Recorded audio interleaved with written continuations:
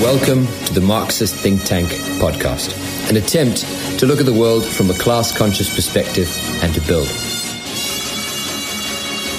Due to some technical difficulties during this episode you'll be hearing me interrupt once in a while with this cybernetic communist voice. Maybe I will come back in future cameo. Блять, скайпа. I'm Reggie Truman with a look at headlines from around the world. The U.S. has blocked a vote on a UN Security Council resolution supporting a global ceasefire. The global ceasefire was to protect combatants and non-combatants from the threat of COVID-19. However, objections over a minor indirect reference to the World Health Organization caused the U.S. to not support the measure. The U.S. said it would only approve the mention of the WHO if the resolution included language critical of the agency and of China in their response to the pandemic. However, although the U.S. is still clamoring for war, some of its former adversaries are clamoring for peace. The Afghan Taliban has announced a 3-day Eid ceasefire to mark the end of Ramadan. There are concerns across the Muslim world that Ramadan celebrations would be tainted with the spread of COVID-19. However, the rest of the Muslim world did not take that into account, with Egypt saying 21 fighters were killed during raids in the Sinai Peninsula, and the GNA in Libya retakes military camps near Tripoli. The first of 5 Iranian oil tankers has entered Venezuela's waters, each carrying 1 million barrels of fuel. The Iranian tankers are being escorted by Venezuelan Navy and Air Force.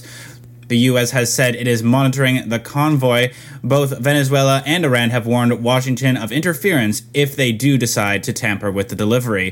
Venezuela is suffering a shortage of refined fuel, even though they have the world's largest oil reserves. The U.S. has not announced any plan to stop the Iranian tankers. However, U.S. Navy is patrolling the Caribbean Sea to counter what they call illicit drug trafficking. This comes on the heels of a militant incursion into Venezuela by what many believe were United States paramilitaries. Despite worldwide concern over the coronavirus pandemic, the United Nations says that the assassination of Colombia's social leaders has continued. Demobilized FARC members have also been targeted. In a press statement, UN observers to Colombia peace process condemned the assassination of FARC member Wilder Daniel Marin in Bello. So far, they say 24 demobilized guerrillas have been assassinated so far this year. The United Nations mission has said, quote, in the context of COVID-19, violence in conflict-afflicted territories has continued. Since the beginning of the national quarantine, 6 ex-combatants have been killed, and at least 23 social leaders have been assassinated, as registered by national sources. Prime Minister Benjamin Netanyahu has arrived in court for his trial on corruption charges. This comes days after he began a new term in office. The 70-year-old is the first standing leader to face trial in the country's history. He stands accused of bribery, fraud, and breach of trust. Netanyahu claims that the cases were aimed to topple him in any way. However, he and his political rival, Benny Gantz, has agreed to share power following 3 inconclusive elections in under a year. Benjamin Netanyahu has been indicted in 3 cases: Case 1000, fraud and breach of trust, accused of receiving gifts; Case 2000, fraud and breach of trust, accused of offering to help improve circulation of an Israeli newspaper; and Case 400, bribery, fraud and breach of trust, accused of promoting regulatory decisions favorable to controlling the shareholder in one telecom giant in Israel. California regulators have suspended a $200 million fine against Pacific Gas and Electric as punishment for the utility's neglect. The company's neglect ignited a series of deadly wildfires in Northern California. The waiving of the fee will deprive the state coffers of money to help offset losses of income and sales tax as the coronavirus pandemic pushes the state into a $54 billion deficit. PG&E has said that the fine would threaten its ability to raise the billions of dollars it needs to emerge from bankruptcy by June 30th. Public advocates have said that letting PG&E off the hook would set a troubling precedent that could lead to more problems in the future. The move reverses a February decision by an administrative law judge who determined that the $200 million fine was justified in light of the devastation the wildfire and PG&E's conduct had caused. And despite the pandemic, China says that it is moving forward full steam ahead with eliminating absolute poverty by 2020. The director of the State Council Leading Group Office of Poverty, Alienation and Development said that the timeline has remained unchanged to eliminate extreme poverty. Lui Yongfu has stated that positive progress has been made in the fight against poverty and said until now, the number of poor laborers who have gone out of work have already accounted for 95.4% of those who went out of work last year. He said more than 28 million poor laborers will go out of work this year due to the COVID-19 pandemic. The State Council says that the number of impoverished rural residents has declined from nearly 100 million in late 2012 to just 5.51 million by the end of 2019. However, there are still 52 counties and 1,113 villages on the country's poverty list. I'm Reggie Truman for the Marxist Think Tank podcast.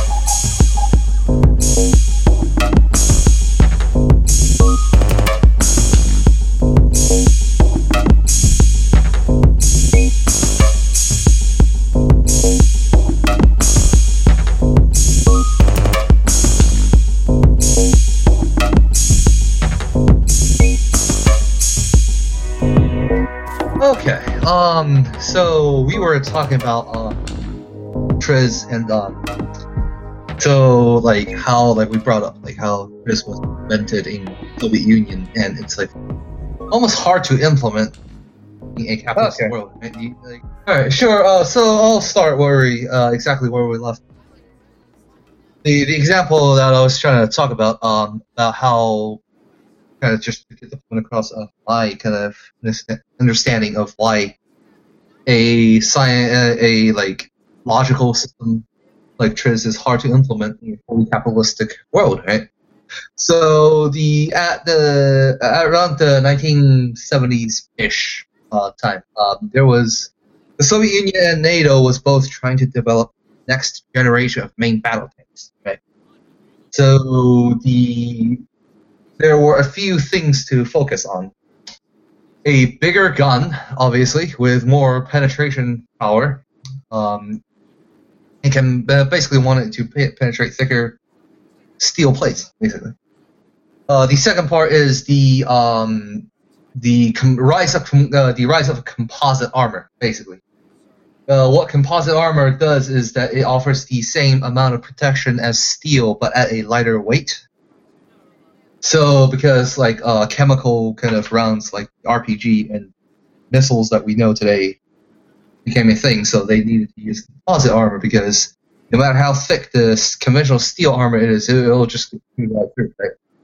So that's the second part. The third part is, of course, making it faster because, faster is always better. It's just a no-brainer. Along with things like stabilization of the gun, when the vehicle is driving, you want it to be stable so you can shoot on the move, etc., etc.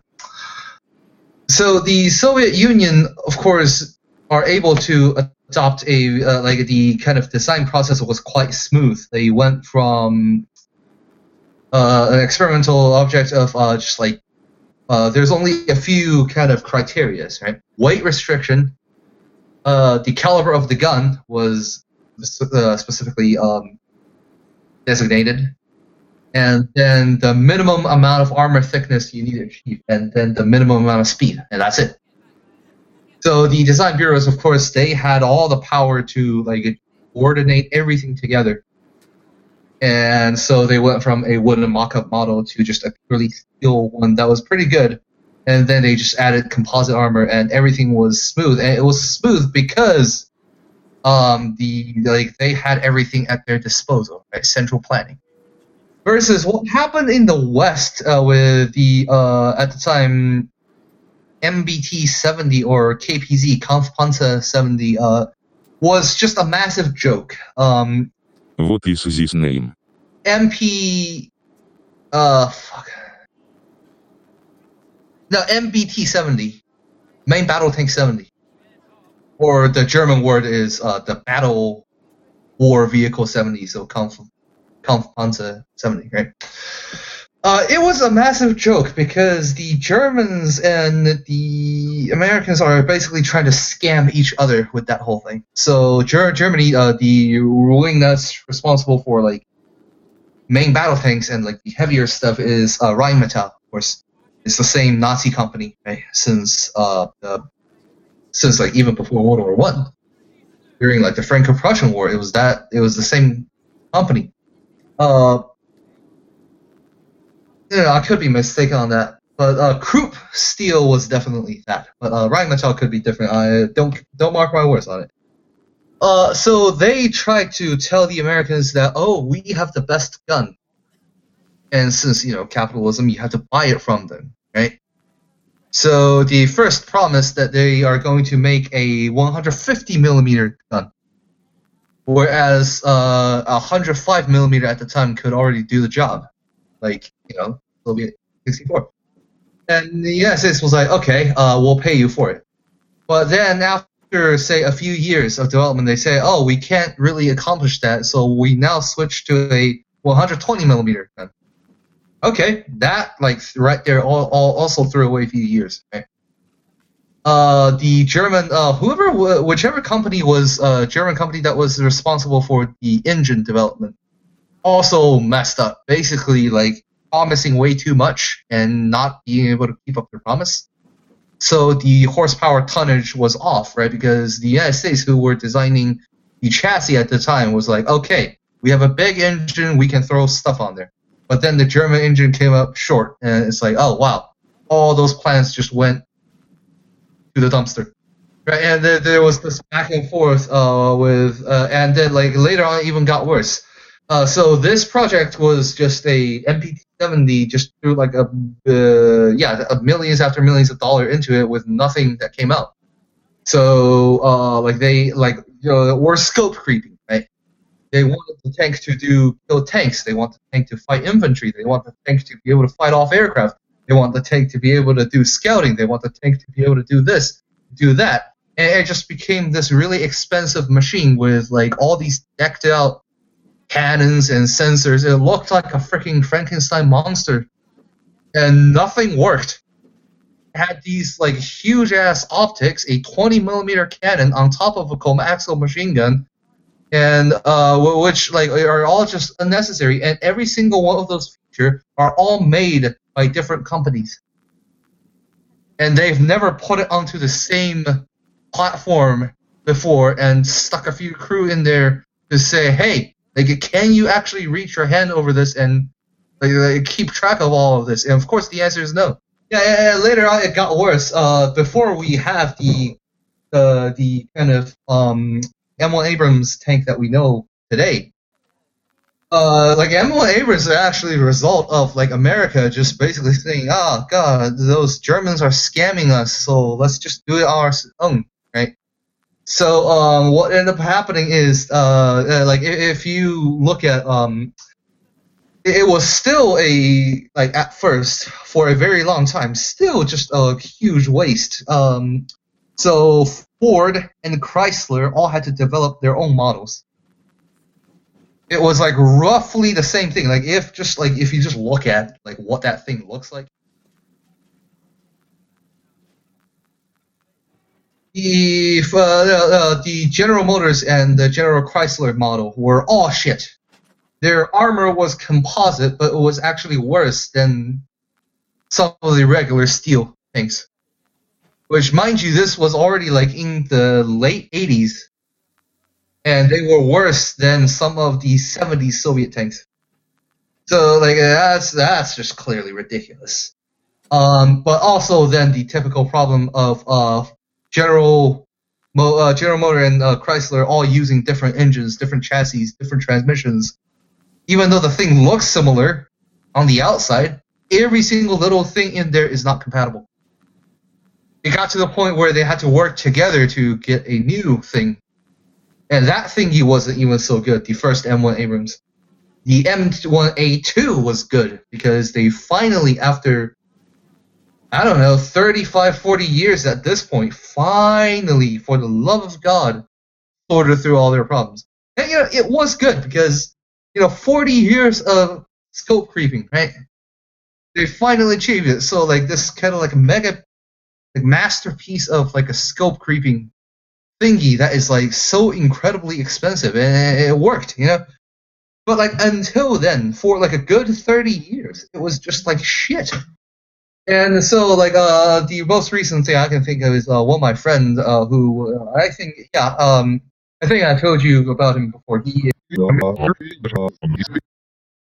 studies computer engineering, has a internship with Raytheon, the company that made F-16 fighter, right? He told me that the next generation of U.S. main battle tank, that was 1.5 years ago, he said it's already like pretty much, like all the technology is pretty much good to go.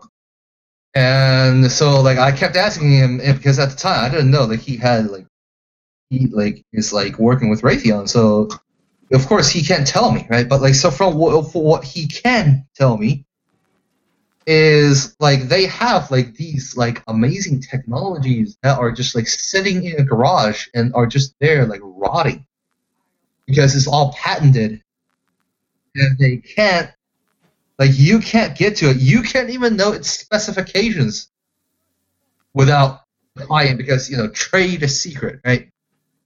So like backing back to TRIDS, the whole thing that we were talking about before. So TRIDS and a lot of this kind of algorithms to say quote unquote figure out problems and know how to deal with, right? How can you so like systematically from a macro perspective, like try to analyze and sort out stuff to focus on, right? How can you do that if you don't even know the specifications of all the little pieces of things that you're working with? So like the classic MBT70 problem, right? I don't know how big the optic is. I don't know how I'm supposed to fit an electronic system that's from Zeiss Optics versus fucking Sony. I'm not sure if Sony was involved. Versus Panasonic. None of them have told me the dimension of their stuff and the power output and input it requires. What kind of adapter am I supposed to use? How big of a hole? What shape of a hole should I leave for it? If so, can the crew still fit in there?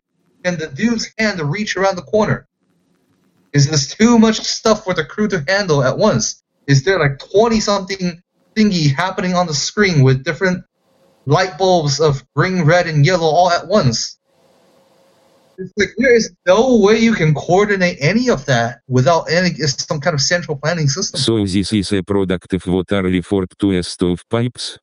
Specialized, closed-off fields with information that's presented without proper context, or something like this? Yeah, and the kind of the quote-unquote free market kind of system that we have. Because like you can't really design, because like in order to make a thing, you have to buy parts from different companies. But if it gets to a point where everything is classified and everything is trade secret, you either pay the money ahead of time and just like buy a bunch of unnecessary technology that can't be used and just waste a ton of money that way, or you start a project and you don't pay for any of it, you try to guess what it looks like, but then when you get it, it just doesn't fit together the way that you want it to. It's one of two choices. There really isn't no like third outcome here.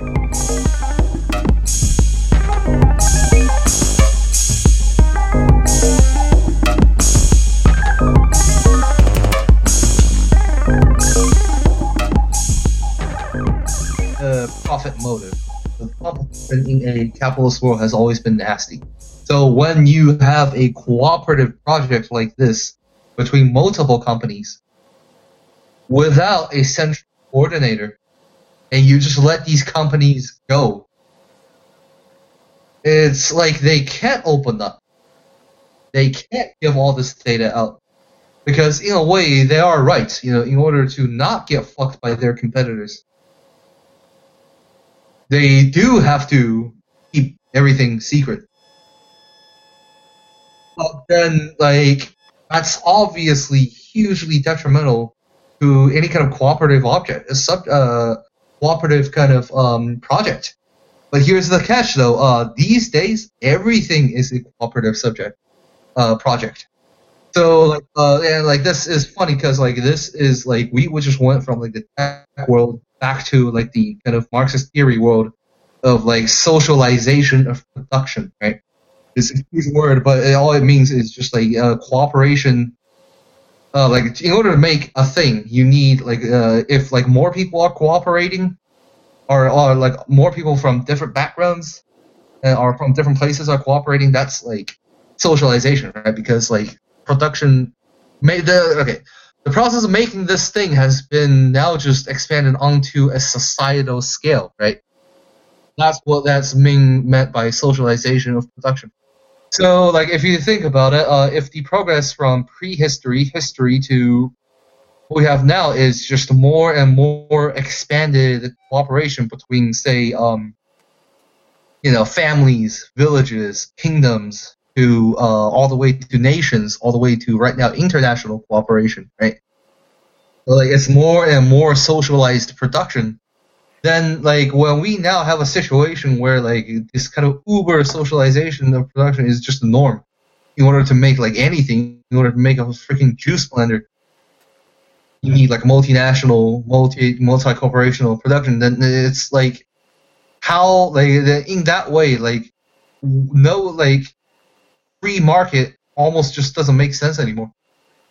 Like, on the one hand, you want all these companies to like smoothly cooperate as much as possible, but on the other hand, all these companies are trying to rip each other off in one way or another. Let me switch out of Borai's voice here so I'm heard more clear. What do you think about the debate between Elon Musk's buddy, Peter Thiel, and the anarchist author and anthropologist David Graeber, here? Okay. How Graeber points out how capitalism holds back innovation and etc. Basically, why we still don't have flying cars. I think Elon Musk partly sent his Tesla to space to make a rhetorical point on that. What do you think? I don't know what to say to that. Like, I don't know who that dude is. There are, like, I'll just tell you this though. There are like a few people in like quote unquote academia and journalism that are like consistently wrong. Every prediction they make is like the precise opposite. Comrade, you would have them all locked in a Moscow minute. Sure, and they still have a career, which is sad. Like the easy example I can think of is Gordon Chang, I think. The guy that's on China, who predicts the dissolution of China every year. So like if like my friend says like in China says like if this dude one day says like, oh, China is going to improve now, like no, like that's like the end of China. So like I don't know what to tell you about that Peter what's his last name, dude? Peter Thiel. Right, Peter Thiel, dude. But like I have a feeling that like it's the same kind of dude that we're thinking of.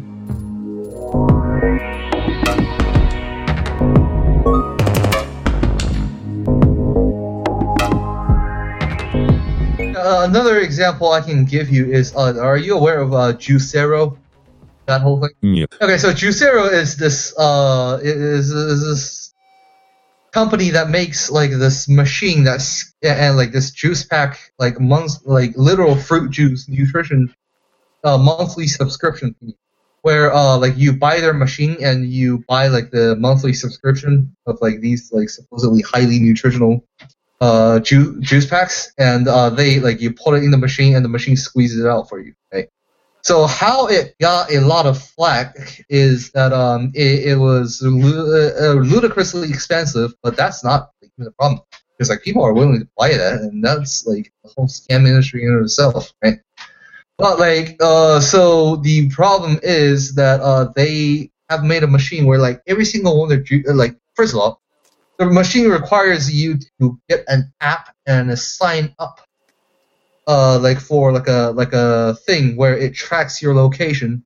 That's the first part. The second part is like every single one of those juice packs has like a QR code. So if you put in like a juice pack of the same dimension from another company, it wouldn't even do it. Thirdly, those juice are just regular stuff. Like all it takes is like all it is just a machine that squeezes juice out. Like people have literally done it with like 2 frying pans and a pair of scissors. And fourth is like ludicrously expensive, right? And fifth is it claims to be environmentally friendly. So like you ship back any of the plastic wrappings, right? So they will recycle it for you, basically. But like here's the problem. Shipping requires a lot of cardboard and a lot of gas, right? So like that's just like counterproductive. So like it somehow, man, it was an internet phenomenon. It somehow managed to drew like anger and hatred from every single demographic on the American internet. Like the cosmetic people and the redneck people were both mad at it. It's like this unique time where like the entire internet united to fight this one evil boss. And okay, here's the more ludicrous stuff about it. So Google saw this thing, and they were somehow like, we don't know if this is money laundering. There definitely could be an element into this, where like they just like threw like $35 million onto it or something, because the company started on GoFundMe, I think, or like one of those sites. This is a lot of vodka bottle service. Maybe by myself high-end tech helicopter just to show off to friend. Yeah, and all those money, of course, went to waste. We had like that after it got so much flack, nobody bought it. That whole startup just went to waste. But like, here's the problem though: all these huge internet companies are just like started throwing like dozens of millions of dollars onto this little shitty ass thing, as like, oh shit, this is gonna be the big idea. Like what? Блять. You know, that's the first thing. The second thing is like somehow like they like along with other like GoFundMe type things, like you know, like they were like able to get like just mysterious money from God knows where. So like people are thinking that like places like GoFundMe and these sites are just now being used as money laundering, right? Because like you can just set up fake checking accounts and just send yourself money to turn like illegal money into legit money, because hey, I started this shitty business. I didn't even put any effort into it. It's clearly an idea that's going to fail, but I somehow still managed to get millions of dollars because of my entrepreneur genius. Right. So that's the second part. The third part is that somebody like there's this one guy that runs like an engineering like a taking stuff apart kind of channel, and he's like an electrical mechanical engineer, right? And they took it apart, and this is like where it's Triz related. Basically, they took it apart and realized that like the thing is like the machine, the juice squeezing machine, right? The mechanical piece itself is super well made. Like there has been serious money thrown into this. Like this engineer dude YouTube channel is like completely independent from all the other YouTube channels that were talking about the finance or advertising side of it, right? So his conclusion, just from his background of being an engineer, is that some parts of this is made from like the most expensive, ludicrous, over the top, like CNC laser cutting out high precision aeronautic grade aluminum parts. But then some other parts are just like literally like just fucking glued together pieces of $2 shit. Maybe they are trying to build a business model around something that uses this component as a way to fund the costs of developing it to use in some other application. Maybe, if that makes any sense. Well, this was based on like this idea of like the like this what was it called? The internetization of objects, this idea that they had. Internet of things. Exactly. This was stemmed from that, you know. So, anyways, let me get back to. So he discovered that like some parts are like literally aeronautic grade, like aluminum parts, but then so like the other parts are just like glued together chips that you got at like Radio Shack or some secondhand electronics junk store, right? So he clearly like just like from the basic rules of like designing like these machines, like okay, what like do you start with, right? Then what you finish with. So like there's a process, you know? And he said like this is clearly it just looks like the business kind of finance department people took over the company and then just told the engineering department that told them like, you have all the money in the world to just go ham. And then engineering department just had like a fucking just had a literal joke session of like, this is hilarious, we're gonna do all this crazy stuff because we have the money, why do we care?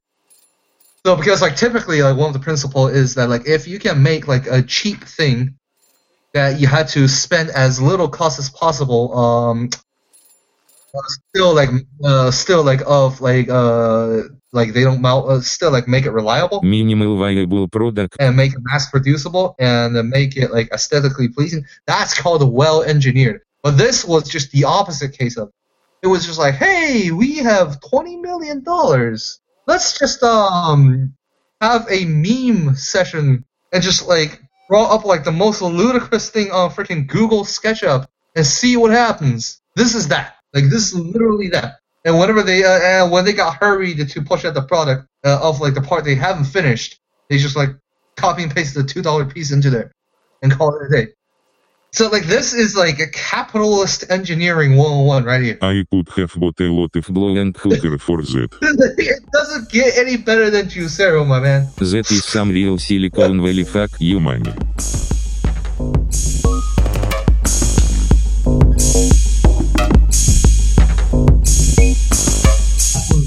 Well, the F-22 is not maintained because it's not profitable. The F-22 stopped production and it's been crashing. So like nobody knows how to make the F-22 anymore. First of all, and the second thing is like the more they crash, like every single one that is crashing, like that thing's not coming back. So yeah, yeah, exactly. They stopped production because they thought that like the rest of the world is not going to be able to come up with another stealth fighter, 4th, 5th generation kind of fighter, and then so they stopped production because they wouldn't need that many, right? So making more wouldn't be profitable anymore. But then like China turned right around and made the J-20 public right after they shut down production. And they still like there's been talks, of course, about restarting production of F-22, but just due to hey, I think I've talked to you about this before. The go look up Pentagon Wars on YouTube. The talks about the kind of like waste of military engineering, the stuff that we've been talking about before, but like there's like more projects to it, right? So the movie talks about the Bradley infantry fighting vehicle, which is a cabal of a story in and of itself. Go watch that movie. There's like a 2-hour free version on YouTube. You don't even have to pay like $3 to see it. It's pretty hilarious. It's good comedy. I'm sorry, sir. All information in this office is classified. So, what is ruminant procurement anyway? That's what this office has been created to do. Yeah, but what is it? The analysis and policy determination for the parameters about which will be tendered research data on the optimal test ruminants. Such ruminants are to be sheep. You're talking about sheep. You're in charge of buying the sheep, correct? We can't just go out and buy sheep, sir. Why not? We're doing a vaporifics test on sheep. I mean, vaporifics is all about what happens when a warhead penetrates armor. The metal particles vaporize and form a large fireball that fills the troop compartment. I know what a vaporifics test is. I'm the one who called for it. Well, then you know we have to have sheep specs before we can proceed. Sheep specs? What are sheep specs? Specifications. Shorn or unshorn. Rams, ewes, or lambs. Merinos or short hair. I mean, shorn merino ewes or unshorn merino rams. Bighorns or domestic. Domestic shorn lambs or bighorn unshorn. Just how long will it take you to get your sheep specs? Not long at all. 6-8 months tops. And then we can go to tender on the research data. But then we'll require another 8 months to evaluate the data, after which we can move into the prototype ruminant evaluation. But it gets even better because like right now, for like anyone that's listening or just for you, I guess, after you watch that movie, you'll have an exact idea of like what I'm kind of talking about here. and like I'm referring to as like capitalist engineering at its finest, then I'll just tell you this: F-35 is Pentagon Wars 2 Electric Boogaloo.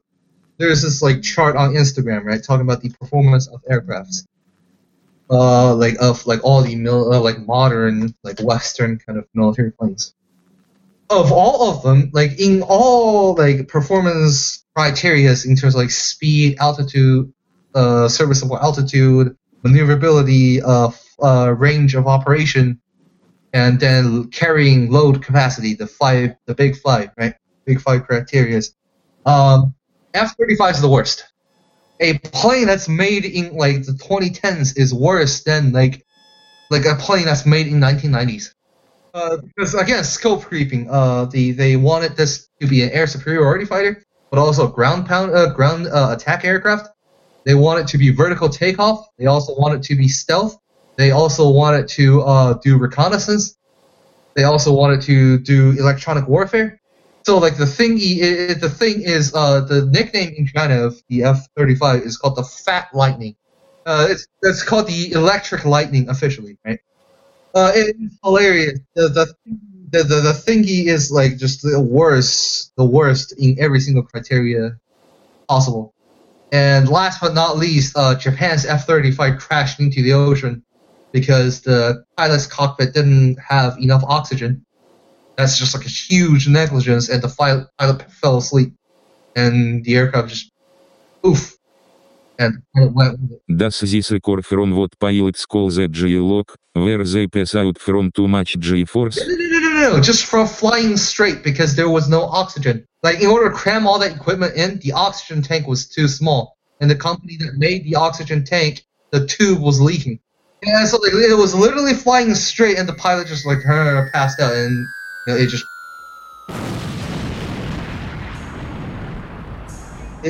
yeah, no, it's capitalist engineering is bad.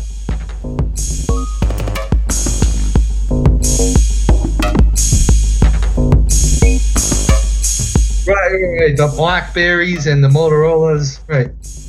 It came up with basically with the iPhone 4, like the concept of like the best smartphone, or like what a smartphone should be. Define a generation of things, right? So, and like every phone by any company afterwards pretty much had to emulate them in those regards, right? So yeah, no, that is like good on Apple. You know, that is like actual solid designing and engineering for once. Yeah. Well, I remember this was in China. They had like these like pseudo touch screens. So like it's really kind of bad touch screen. In order to like make it like fancy, exciting, or whatever. Like they say, like we have like double core processors, 2 SIM cards, movie-like experience, intelligent touchscreen. And I was just sitting there with like my Motorola brick of a phone, and I was like, that was like my mom's phone at the time, I think. And like I played with it for like 10 minutes. I was like, this is boring. I'm just gonna go back to playing Snake on my Motorola. I'm not gonna bother with like playing Snake on that funky little.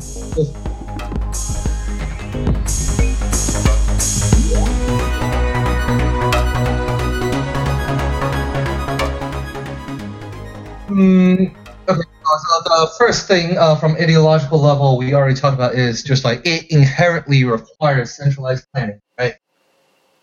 So that's the first part. The second part would be like it takes the mysticism out of designing. So like it takes to personalize the stuff out of designing. So then like, you know, since liberal capitalism is all about personal stuff. Artisanal hipster assholes that I will gladly automate out of existence. Right, artisanal. That's a better word. Then like if you take that out, it's like goodbye, right? Goodbye to every single little designer, contractor ever. And third is just like it's like so efficient. It's too efficient. It's so extremely efficient to the point where it eliminates any kind of need or possibility for like a market of spam. Because like the market, if we look at say like 1980s Japan and how they their tech empire of Sony and et cetera, declined basically. How they didn't catch up with the kind of smart age, right? And then we look at the cell phone market right now with iPhone 4, 5, 6, 7, 8, 9, 10, and all the competitor phones from all the other companies, right? So this like there is just this kind of like oversaturation of just like a ocean of crap info and products that is like different enough to be a different product, but are like functionally basically the same thing. So like all these like fake flavors. So like think like Burger King versus McDonald's versus Okay, you know what? In-N-Out Burger is better. I'm sorry, like they're objectively better. But like you see my point. So like it's all the same stuff with slightly different flavors, and that's the nature of capitalism. So if you think about like a cyberpunk kind of landscape, if you go to like take a street view of Hong Kong or Chinatown or Flushing. The Flushing in New York City and the Chinatown in Los Angeles, or go to Hong Kong at night. The street lights are like cancerous. There is like 200 advertisement just being fitted into like a little cramped space of like 6 to 10 square foot, of all different colors, of all different sizes. All trying to like reach over each other and to be more eye-grabbing, but are really all just selling the same shit. So like that is the nature of capitalism. In a kind of like a arts and aesthetics little thread, it was in China, but like I've seen like this whole debate of like, well, I like this kind of cyberpunk aesthetic, and then another person be like, no, this looks atrocious. Why would I need 200 advertisement in 3 square foot? You know, and the two sides like just kind of like went at it without even understanding like the political and ideological basis of like what even is, like what even led to that kind of thing, you know? And I just looked at it, I was like, so pro-extreme late capitalism versus anti-extreme late capitalism, basically. Because like if you think about like my analogy of like in like this little 5 square foot area, you have like a wonton shop, a dumpling shop, a pot sticker shop, a cell phone repair service, a mailing service, a money transaction service. It's overwhelming. It's disgusting. But then some people like it. They think this is like prosperity to them. Like no, it's not prosperity. They think this is like freedom or choice to them. But like you see, like we all understand this is like the opposite of having choices. Capitalist wasteland. Exactly, it's just like an ocean of spam and dump of trash, basically. Unnecessary, redundant, inefficient, wasteful, everything. Yeah. And yeah, well, some people love it, some people hate it, of course. Reminds me of trying to find job on the Craigslist in big city like Los Angeles where every other listing is scam of some kind or other. Yeah, the I can think of is like a bit different, but like I try to download like a mod for a video game online. Like, Jesus, the amount of scam downloads and the amount of inappropriate ads, and then the kind of amount of fake downloading IP addresses. Like, how is this prosperity? Who in their right mind thinks that this is, like, luxury? Hey, let's go back to the Chinatown, Flushing, New York example again, right? Because I've been there several times. Like, all of those food are made from shitty quality meat and products. They use, like, the crappiest of grease oils as well. How is different iterations of that healthy for you?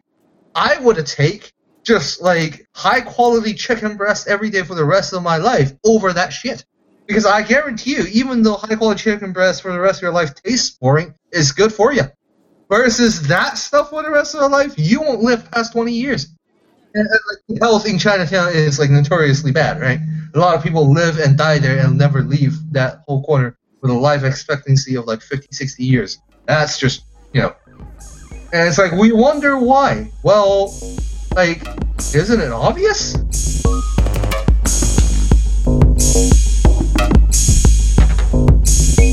like it's like this, like we already had like perfect analogies of like just these kind of late ultra capitalism. In fact, like the entire genre of cyberpunk was to warn people of this kind of dystopic capitalist future. But like we think, like we now like turn around and think it's amazing. And any kind of thing that tries to point it out, like the video game that's coming out, Cyberpunk 2077, just gets colluded and adopted into mainstream culture. Right? Keanu Reeves come out, make a few memes, and then say a few like pseudo deep thing, have him to go to the, all respects to him, like he seems like a good person personally, but then like in this situation he's just used as like a useful idiot to make the cyberpunk future not dystopic, it's satirical anymore in the grander scheme, right? Him talk nice and go to the shooting range to do some dope ass tactical action, and yay, you got it. You have just taken away like the revolutionary and satirical root of an entire subculture and made it mainstream.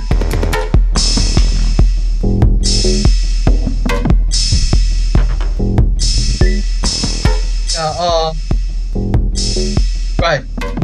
Yeah, because like for example, the kind of technology that SpaceX uses is really just mostly like Nazi tech from NASA, basically.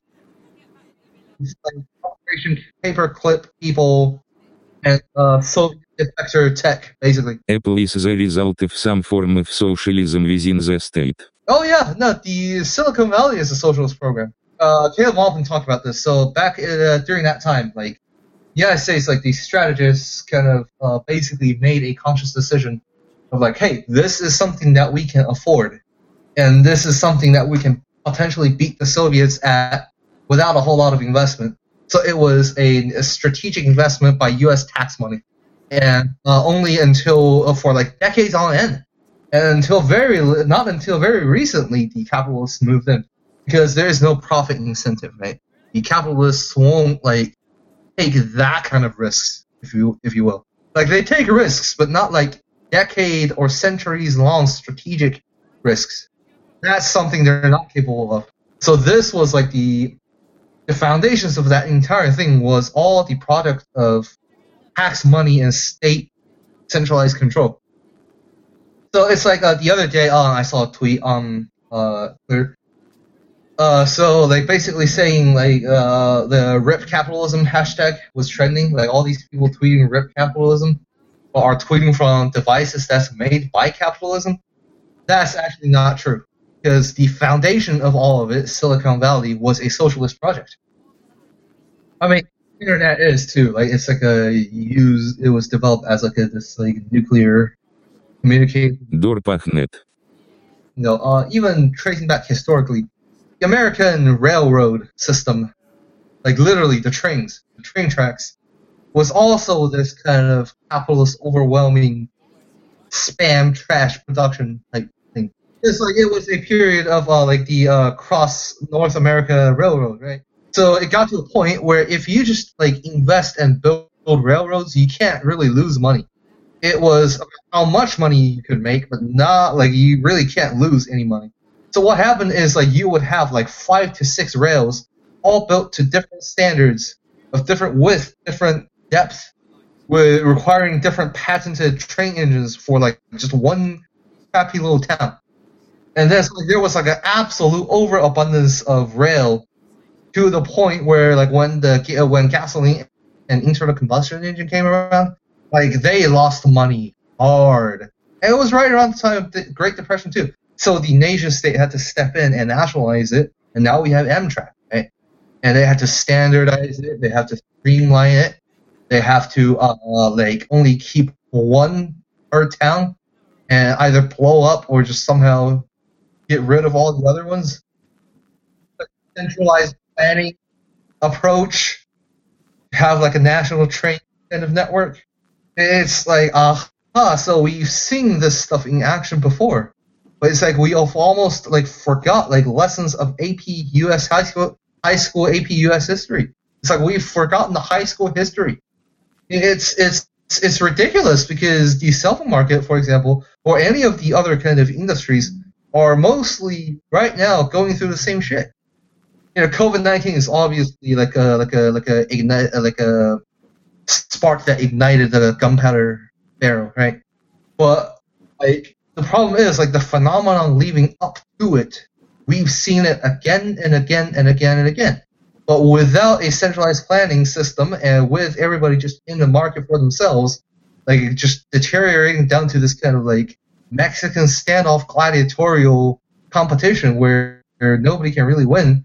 And the only way to stay alive and not drown is just to keep pumping out trash and then flooding the entire place with trash and try to keep your head above it. And then it's like when it bursts, they die hard. Just like goodbye. And that's what we're seeing right now. It's funny because the lessons from the 1910s and 1920s hasn't been learned. It's been 100 years. The lesson from the epidemiological lesson from the influenza still hasn't been learned. So like we have not improved. It's like we have not solved any of the problems that we thought we overcame. Because like things don't change until you do actively change it, right? It's like a law. Law of physics. An object stays in constant motion unless another force kind of intervenes, right? So like if we didn't like go out of our way to change things in an attempt to avoid that mistake, like we're not saying like the mistakes won't ever happen again. We're just saying like it's an attempt. If an attempt hasn't even been made, then why do we expect a different outcome? We can't. But somehow through modern liberalism and just like the goldfish memory span of the people of the world, but specifically of the West, like we have somehow imagined that, oh, we are better now, we're nice now, but like we haven't done anything to change that. It's all just wishful thinking. It's all just floating on nothing.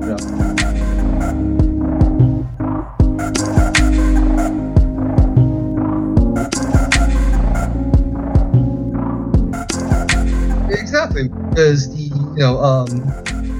history of humanity is how Marxism-Leninism came about. Like we don't just like those points are like way too specific to be just random. But like that's what liberals would like you to think. Like all positions are just random and all positions are just relative. But no, some positions are based on actually like studying what happened in history. And some positions are just rhetorical positions. So like, it gets to the point where like even a sociopath can enjoy a better life just through the increase of human civilization. But like they are taking like the only potential of increase of interestingness of the world away from themselves that I don't know what to say. This is all making me depressed. I have to go drink now. Have a good day, comrade. Thank you for your time. Yeah, no problem. Alright, see you later.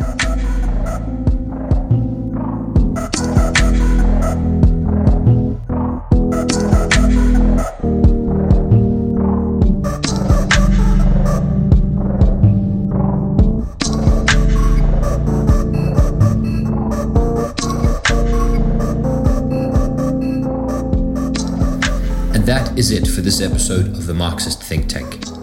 Catch us every week here on SoundCloud. To allow us for our reporting and our content to remain independent, please consider donating to our Patreon and becoming a voting member in the link down below in the description. If you have a news tip or would like to talk to us, please email admin@marxistthinktank.org. Our editor is Sean Sanchez. News writer and producer is Reggie Truman. And I'm Oscar Bastille. Thank you for listening.